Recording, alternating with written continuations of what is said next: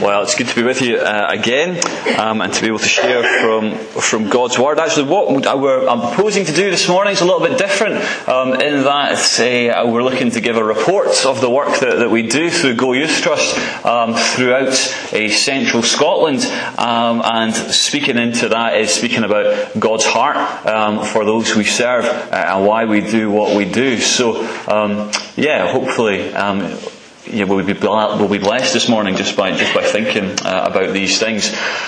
I wonder if I was to ask you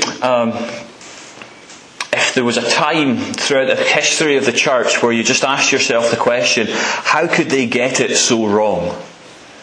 Because actually, when we look at the history of 2,000 years of the church, there's been many times where Christians have just missed the point entirely.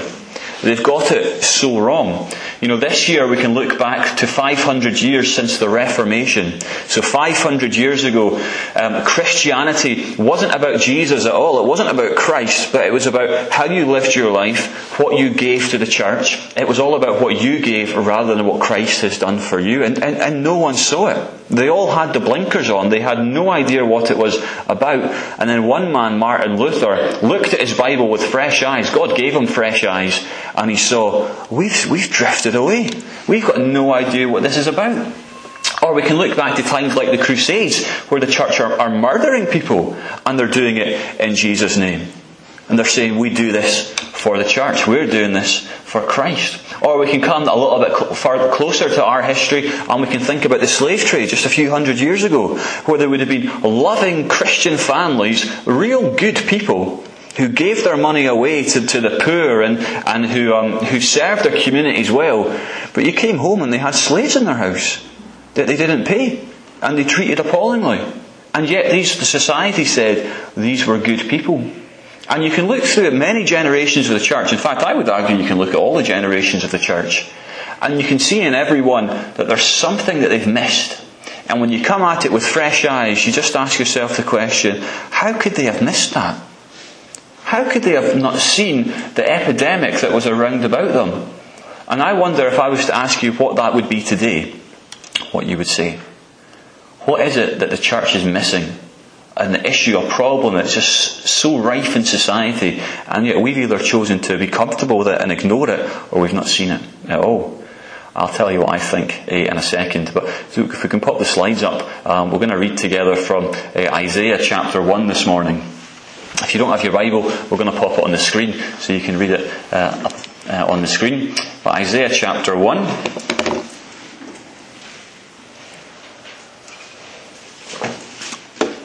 Reading from verse 1, we hear, "Hear, O heavens, and give ear, O earth, for the Lord has spoken. Children have I reared and brought up, but they have rebelled against me. The ox knows its owner, and the donkey its master's crib, but Israel does not know, my people do not understand. Ah, sinful nation, a people laden with iniquity, offspring of evildoers, children who deal corruptly. They have forsaken the Lord. They have despised the Holy One of Israel. They are utterly estranged." And then moving down to verse 16, we read, "Wash yourselves, make yourselves clean. Remove the evil of your deeds from before my eyes. Cease to do evil, learn to do good. Seek justice, correct oppression, bring justice to the fatherless, plead the widow's cause." As we read this chapter, these are the words given to Isaiah for him to speak to the people of Israel. And God, throughout the book of Isaiah, is giving the message to Israel, saying, what has happened? How have you fell so far away from me? How can you call yourself my people? I look at you and I'm ashamed. You're not living the life that I have asked you to live. You are my representatives on earth, and I'm ashamed. You're my children. I reared you. I brought you up. But you've rebelled against me. And when I look at you, I don't see my children. This is the message throughout the book of Isaiah. But always alongside that message is, but still there's hope for you. Still you can come back to me. You can change the way that you are. You can still come back to me and I will still accept you. If you wash yourselves, if you make yourselves clean, if you remove the evil of your deeds from before my eyes, if you cease to do evil. Now sometimes books like Isaiah we might just skip past because we think they're not for us. They're for the Jews. They're for the people of Israel. That's to do with the old promise. We've got a new promise. But actually, we share in the old promise now. We share in the promises that were given to Israel. And so we read these verses, and God wants us to do the same thing. If we are going to be representatives of God's people on earth, if we are going to be the church, then we need to wash ourselves. We need to make ourselves clean. We can't look like the world around about us. We need to be made clean. And we can't do it ourselves. We can only do it through the blood of Jesus Christ. We can only make ourselves clean because of the sacrifice that He has made on Calvary. He is the only one who can remove all of our evil deeds from God's eyes. He's the only one that can help us to cease doing evil and to learn to do good. We can't do it on our own. We can only do it through Jesus Christ. And when we take that step of faith, and when we ask Christ to come into our lives, and we start to follow Him with everything that we have, all our heart, all our mind, all our soul, and when He is our Saviour, our Lord, and our greatest treasure in life, then we will be new creations. And then we start to focus on verse 17. Because we're new creations, but we're not just called just to make a profession of faith. We're called to live for Him and to live differently. And we have to learn to do good. We have to seek justice. We can't be happy with injustice. We need to correct oppression when we see it. And then we have these two lines down here. Bring justice to the fatherless and plead the widow's cause. Bring justice to the fatherless. One of the most forgotten about concepts throughout the whole of the Scripture. 40 times it says in the Bible that we need to bring justice to the fatherless, that we need to have a heart for those who don't have a father. And it's not just speaking about God being the true and great Father. It's talking about serving in real life family situations where there are so many people who are fatherless. I asked you what the greatest problem in our society that the church has missed today. I would say it's the breakdown of the family. I would say it's the plight of the fatherless. And we could all agree with that. And yet it's normal to us. Our hearts don't break as much as they used to when we think about families that aren't together anymore, broken family units. Our heart doesn't break in the same way that it used to because it's become normal to us. And yet it shouldn't be. Because it is not God's plan for families to be apart. It's God's plan for families to be together. It's not God's plan for children to be fatherless or motherless.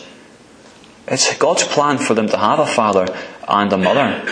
And yet in our country today, this is the huge problem that we see around about. 3.8 million children in the UK do not live with one or the other parent. 3.8 million children don't live with their mother or their father. 91% of children in single-parent households live with their mother. That roughly means that there's 3,458,000 children living without their father in their home in the UK.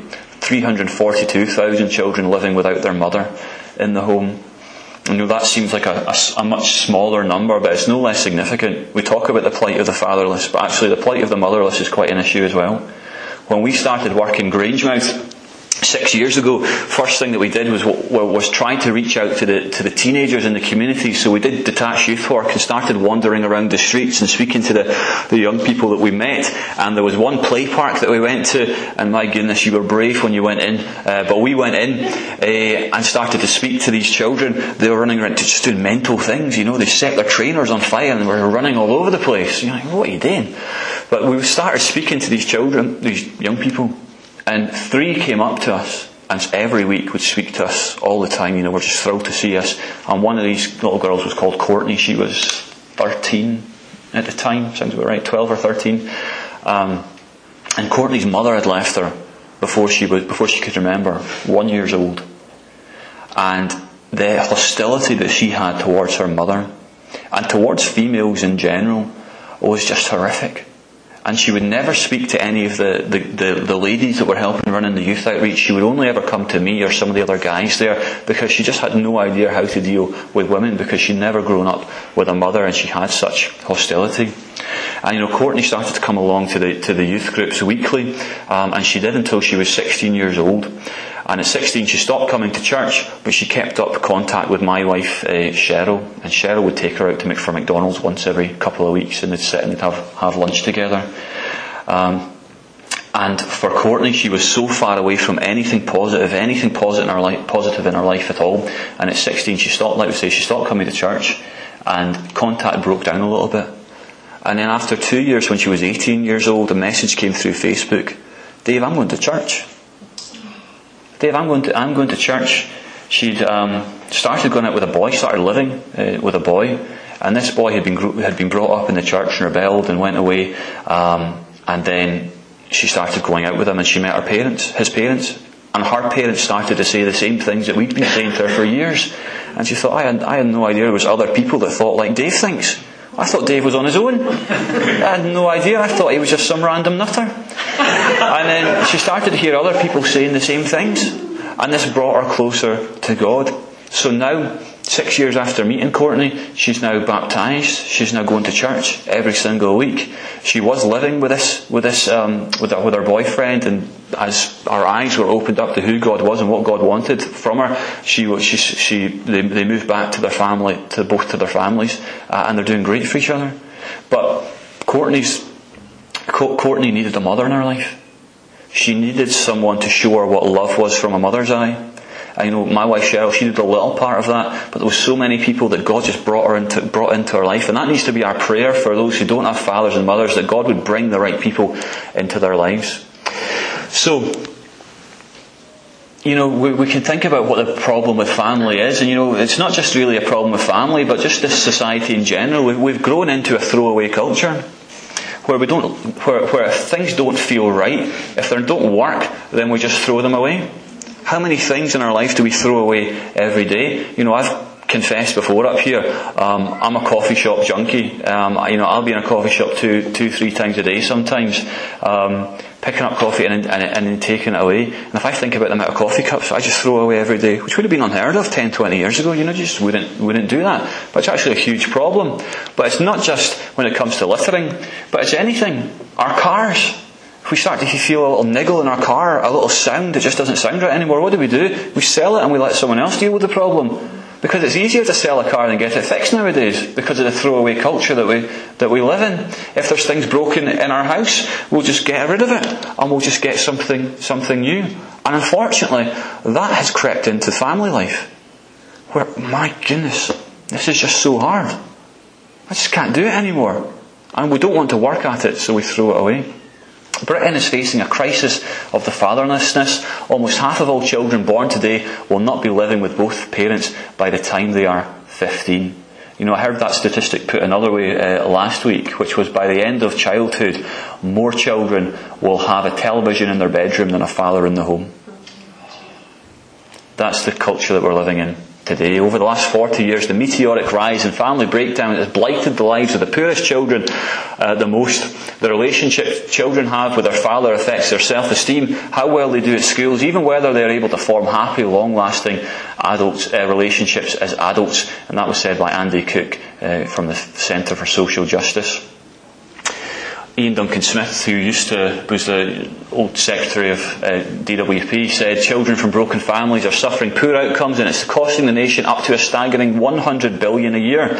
Those raised in single-parent households are 9 times more likely to begin a life of crime than those who are raised by both parents. £100 billion. I don't know about you. I don't even know what that means. £100 billion. I can't place that. But if we think about £100 billion for the family, you can compare that to $35.1 billion that we spend on the military every year. The cost of the fatherless is more than twice the cost of the military every year. 2014, our ministry was quite new and fresh, and one of the things that came out in the news was a report that came out. It was called Fractured Families, and there was one statistic in there that just shocked me, which was today it is estimated that there are about 1 million children in the UK growing up without any meaningful contact with their fathers. 1 million children in the UK. To put that into picture, there's 1 million children in Scotland today. So in the UK, you could think about how many children there are in Scotland. That's 1 million children. And in the definition of contact with their fathers, our definition of father is shocking. Today, a father doesn't have to be a biological father. It's just a positive male role model in their life.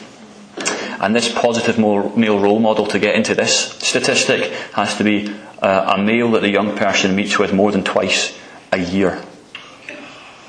That's it. So you think about how many young people have positive youth workers in their life, positive primary school teachers, positive even social workers in their life. They're not included in this. It's a huge epidemic that we have in our country, and this fuels us for what we want to do. So in all that we're doing, we're thinking about how we work with families. So Go Youth Trust was established in the end of 2011, start of 2012. I left my work with YMCA, where I'd been working in youth justice for the 6 years previous, and just felt a call by God to serve in central Scotland, focusing in Grangemouth at the beginning. And at the beginning all we knew was that we wanted to work with young people. That was it. That's all we knew. We wanted to work with young people. So we started meeting with young people and started having discussions around what we could do. And we quickly realised that working with young people on their own wasn't enough. Because the problems that we had weren't really to do with the young people, but were to do with this breakdown in society, and were to do with these broken families. So we realised that if we were going to be effective in working with young people, we had to work with families as well. We couldn't do it just with the young people. We had to engage families as well. But there was a problem. In Scotland today, no one trusts you. Families don't trust you when you knock at the door and you say you want to help. They're like, who are you? Why should I listen to you? And so we realised that if we wanted to work with young people and families, then we had to be respected. That we had to have a track record, and we could only get that by working with communities, so that the communities would speak positively about who we were. And so we started going into schools and speaking to head teachers and social workers and family support workers and saying, we want to help, what can we do? And we started working with them to set up programs. And eventually, after not even that long, after 6 months, people would say, Go Youth Trust, and they would know who you were, and they would trust you, and they would say, oh yeah, he worked with Jimmy. Yeah, that was really good. That was really good. And then people started to trust you and recognise that actually you had a heart for them. But then we realised after a few years, it took us to learn this lesson, that to work with communities and families and young people well, we couldn't do it on our own, because I was just one person. And after things started to work, I had to go and work elsewhere. So we needed something stable, something that would remain behind, something that would always be there. And this led us to think, we can't do this without the church. The church has to be involved in everything that we do. The church is the thing that's going to last forever. The local church is the hope of the world. Charities aren't. If you're running a Christian charity well, then the thing that you should be wanting to do is close it as quickly as you can. You want to try and meet the need and close the door and let the church carry on. Charities aren't helpful. They're not helpful at all. We should be trying to close as many charities as we can, because we should be meeting the need. And the church is there for the long haul. Charities will close, but the local church will endure forever. The gates of hell will not prevail against it. And so the church will always be there. So we started to work with churches, and you can see that in New Beginnings Church about how we do that. That we come in, if I turned up to the Ark one afternoon and it was just me standing here, there was no one from the local church, the door wouldn't open. Because it's the church that has to be involved in taking the lead in this, not ourselves. So we started to make sure the church was involved in everything that we do. If I was going into a school, I wouldn't go into a school without taking local church volunteers with me as well. And then the last thing that we realised was that it had to be about Christ. It sounds so stupid, doesn't it? Yeah, this Christian standing here with a Christian ministry needing to be reminded that everything that he does had to have Christ at the centre. But with Christian ministries, Christ is quite often the first thing that goes to the background, because we get so enthused about doing good that we forget about Christ and we forget about the gospel. And I've worked with so many Christian ministries. YMCA is the biggest non-uniformed Christian youth organisation in the world. Started with a great heart for the church and for the gospel. And if you walk into a YMCA nowadays, you won't hear anything about the gospel. You won't hear anything about Jesus or Christ, because they fell away from that. And so it's really important that we keep Christ at the centre of everything that we do, because he's quite easily to get missed. And as you're trying to do more and more work, people come and they offer you money. And they say, if you come and deliver this for us, that would be great. We love what you're doing. We'll give you money to do that. You can employ other people to come in and work with you. But you can't stipulate that they're Christians. It's got to be open for everyone. And that sounds stupid, but it's really tempting. When you're working on your own and people say, we'll give you a team, but they can't be Christians. Well, they can't necessarily be Christians. So keeping Christ at the centre is a hard thing to do, and I'd ask you to pray for myself, and I'd ask you to pray for the other ministries that that are operating, that they'd keep Christ at the centre, and also for the church, because if we're honest about ourselves, we could walk into so many churches in Scotland today and we never hear Christ being mentioned. And Christ isn't at the centre of church today in Scotland. And so keeping Christ at the centre is something that is so important to do. So, that's our background. We are a Christian organisation that serves young people, families and communities by encouraging and equipping the local church. So we serve young people through the local church, and we do this through the Ark. And the Ark has just been such a blessing this last year in particular. So between the school year of what year are we in now? 2015-16, last year, we had about 30 young people coming to the Ark throughout the year. So regularly attending, 30 young people coming along. This year, we've had 250 regularly coming along. So in the last year, with our new church partnerships that we set, we're seeing so much blessing coming as a result of that. And one thing that we run at the Ark, which is just a children's club, there's nothing special about it. There's nothing clever or complicated about it. It's just consistency and compassion. That's what we try to offer to the young people that come along. So we run it for 4 years, for 7 to 11-year-olds, and we take the young people through the Bible in those 4 years. And we have a great time every week with them. And then during the summer we have a great holiday club with them as well. And the one thing that makes it slightly different is that we ask our volunteers to visit the homes of every young person that comes along every week. And when you say that to churches for the first time, they don't want to do it. They don't want to do it. They think it's a waste of time. They think, let's just open the doors and bring them in, we'll share the gospel, and that'll be the end of it. And actually, we have to work very hard with some churches to get them to go out and to visit the homes every week. But there's such blessing that comes from it. We started working with one church in Bainsford in Falkirk just in September there, and they started to do their after school club and to do the home visits. And the first door that they knocked on, they met a mother, and when they said, we're from the local church, we've been running the Ark, your children have been coming along, we just wanted to hand this in and say hello. And she burst into tears. Just as someone came to the door that had a genuine heart and concern for our children, for herself. She'd never felt it before. And this was after a summer where she'd lost her husband. Her husband had committed suicide at the beginning of the summer. And this had strangely enough brought her closer to God. Just this trauma. She was just asking all sorts of questions about spirituality. And she was trying to speak to her children about this. And her children, this trauma had pushed them further away from God. And it had pushed the mother closer. And so she was praying, just send someone to speak to me about this. And these two women came, and the first door they knocked on, they were able to pray for this woman, and they were able to, just weekly to support her through this. Her children are coming to our summer camp this year. She is hopefully coming to our families weekend at the end of the month as well. So you can just see the impact it has when you make the difference to go out rather than let people come in. And I said to this church, you'll never get that. That'll take about 18 months before you have good conversations with people on the doorstep. That'll take 18 months of chipping away. But God proved me wrong in that situation. And there was just a family crying out for that. So that's the Ark. We also run schools programs as well. One is called Go Ahead, which is a 6-week program we run for primary 6 boys who have really challenging behaviour. And then the other is called TLG, which stands for Transforming Lives for Good. And TLG puts volunteer church members into the local schools, and they meet with one young person for an hour a week, once a week, for 1 school year. And they get to know the young person, they build relationships with them. And the impact that has is absolutely quite astounding. There's one young person that we work with called Ethan, and I thought rather than tell you about Ethan's story, I could show you it. So let's watch this together. My name is Ethan. I kept getting in trouble because I kept throwing people. So at the start, I think he was, he had a lot of difficulties, shy, he got frustrated quite a lot.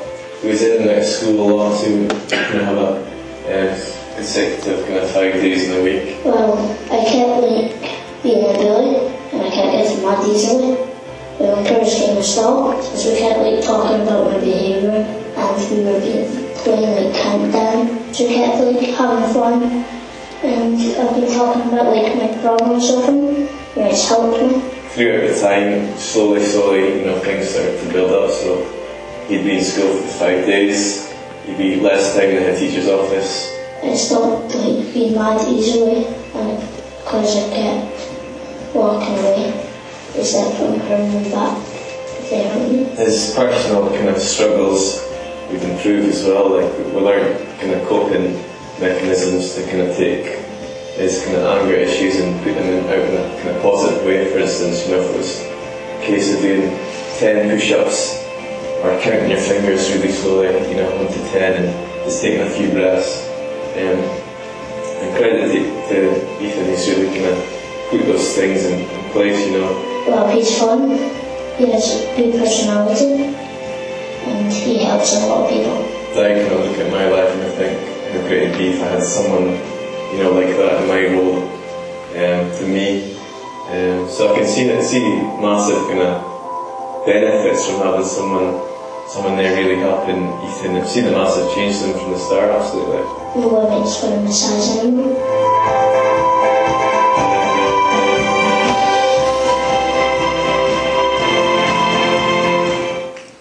So you can see just the impact this project has, just working with just that one story. We have 20 coaches trained and working in primary schools and secondary schools across central Scotland, across Falkirk, the wider Falkirk area. And so we'd ask you to pray for that work. We learned very quickly that to work in schools we were going to have to work a little bit differently than how other schools workers do, because the opportunities were just different. So the opportunities for us to run Scripture Union clubs and to come in and do assemblies and those kind of opportunities, they weren't there to start off with.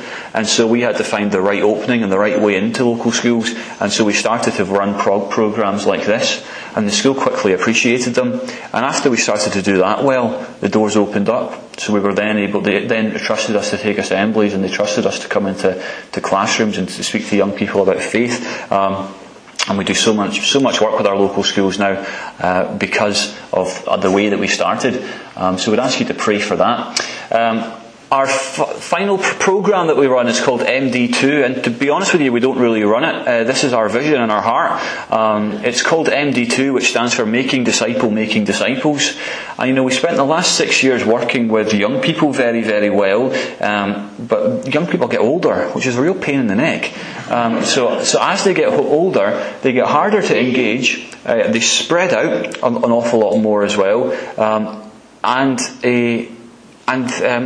some of them just don't want to come to church. They don't want to be in a church building.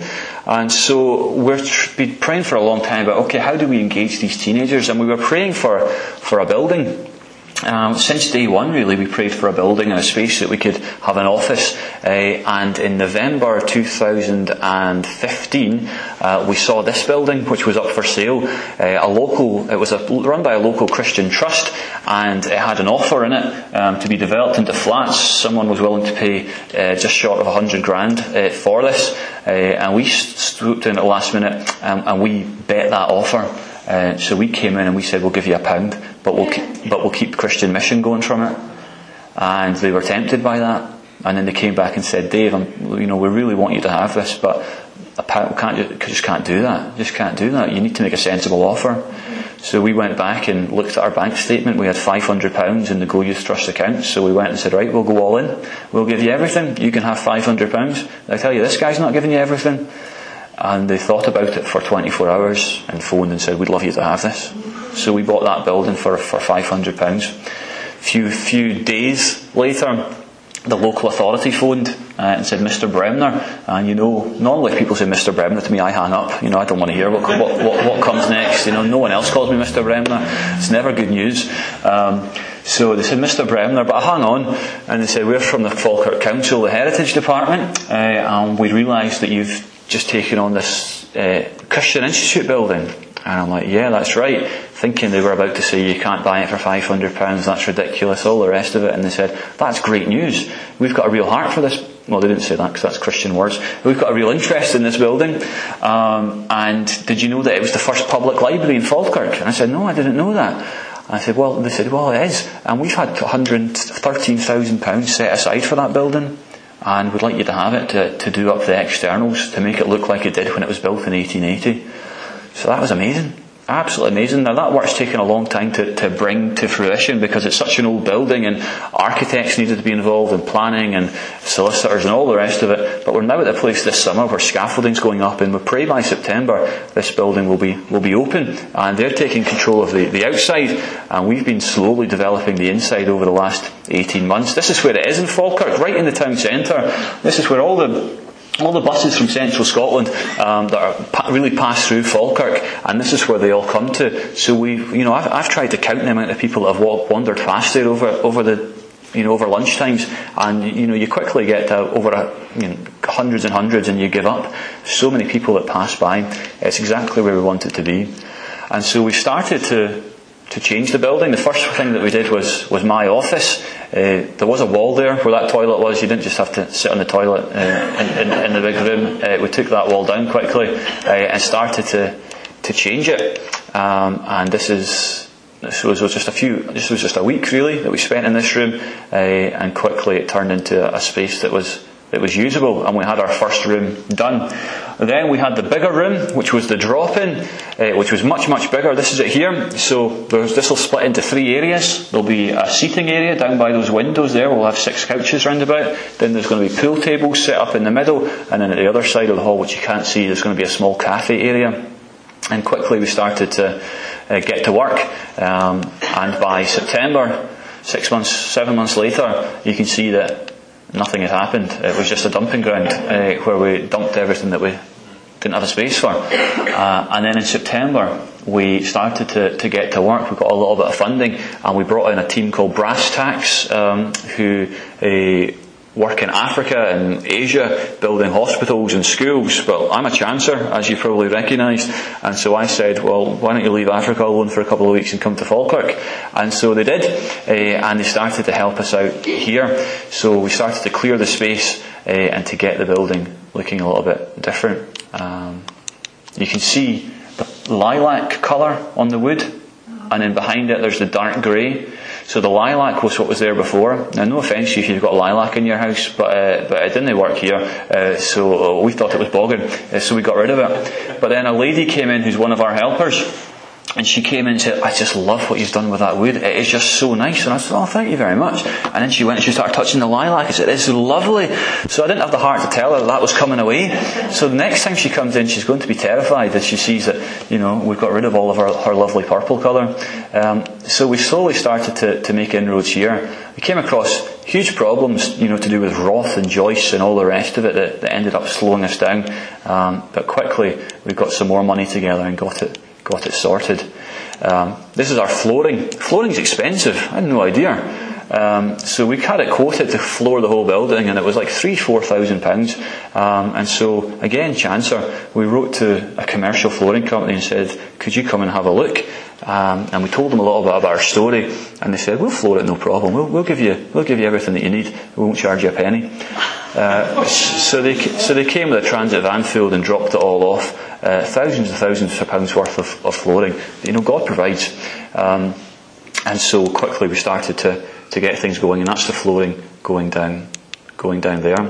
We've got a front room as well. This will be a session room. There's going to be a conference table which is getting delivered at the end of the month. It'll seat 20 people. It's a huge conference table which we hope to do lunches and dinners and do session work with the young people, and that's going in there. You can see there was wood chip on the wall. Again, no offence to you if you love wood chip, but personally it's of the devil. Not a fan at all. And this was pasted straight onto plasterboard, and we really, really struggled to remove that. And so we started just to decide we'll just plaster all over it, and the room started to change again.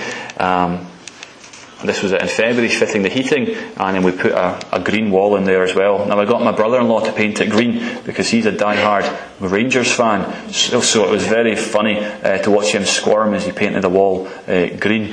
And then finally, just this room to show you the kitchen. This was another just room where, we wanted this to be really well done, because we found that when we speak to young people, in churches, it tends to be the kitchen that the most important conversations happen. They come in and we're making tea or coffee or toast or whatever it is, and that's where the conversations happen. So we wanted to invest in this a little bit. So we went to Howdens and asked them, could you give us an X-Display unit for cheap?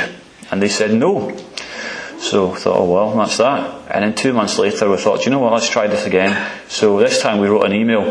This time it was by Cheryl. It's amazing what happens when a woman signs an email rather than a man. And she said, we wrote before asking for a cheap display unit. This time we just quite like one for free. So they came back saying, okay, no problem. And again they came, no, we had to bring the van for that one, so we took the van along and picked it up. And that was a £3,000 kitchen fitted for nothing. So it's great to know that God is in control of these things. And that is what we are doing day to day. And we'd ask you just to pray for that work as it develops and grows and as we serve young people. We're also all about encouraging. So we run events to do that, like Connect, which is our discipleship weekend, and our family weekend. And we also run a summer camp for young people as well, which we offer for free of charge to young people who want to come along. And then we also equip the church by running training, by partnerships like we have with New Beginnings Church, and supporting them through running seminars as well. We've got a seminar happening in September run by Matt Summerfield, who's the president of Urban Saints, which used to be Scottish Crusaders. And he's coming to lead a seminar for us as well. So keep an eye. We drop marketing off in places here for you to see all of these things. So how can I help? Really, you can support us and just pray for us. That's really why we take the time to share these reports with our partner churches, just so you know what's happening. As you see me drop in and out for 2 hours at the Ark, just so you know that you're part of something much, much bigger, and how great this is here. But there's other great stuff going on, and God is doing a great work and really taking the lead here. So we'd ask you just to continue to pray for all of those things, and to pray for the families around about, as we remember what we're talking about at the beginning. There's such a need for working with families in an effective way. There's such a need for young people that need positive particularly male role models in their life, and we'd ask you to just consider that. So thank you very much.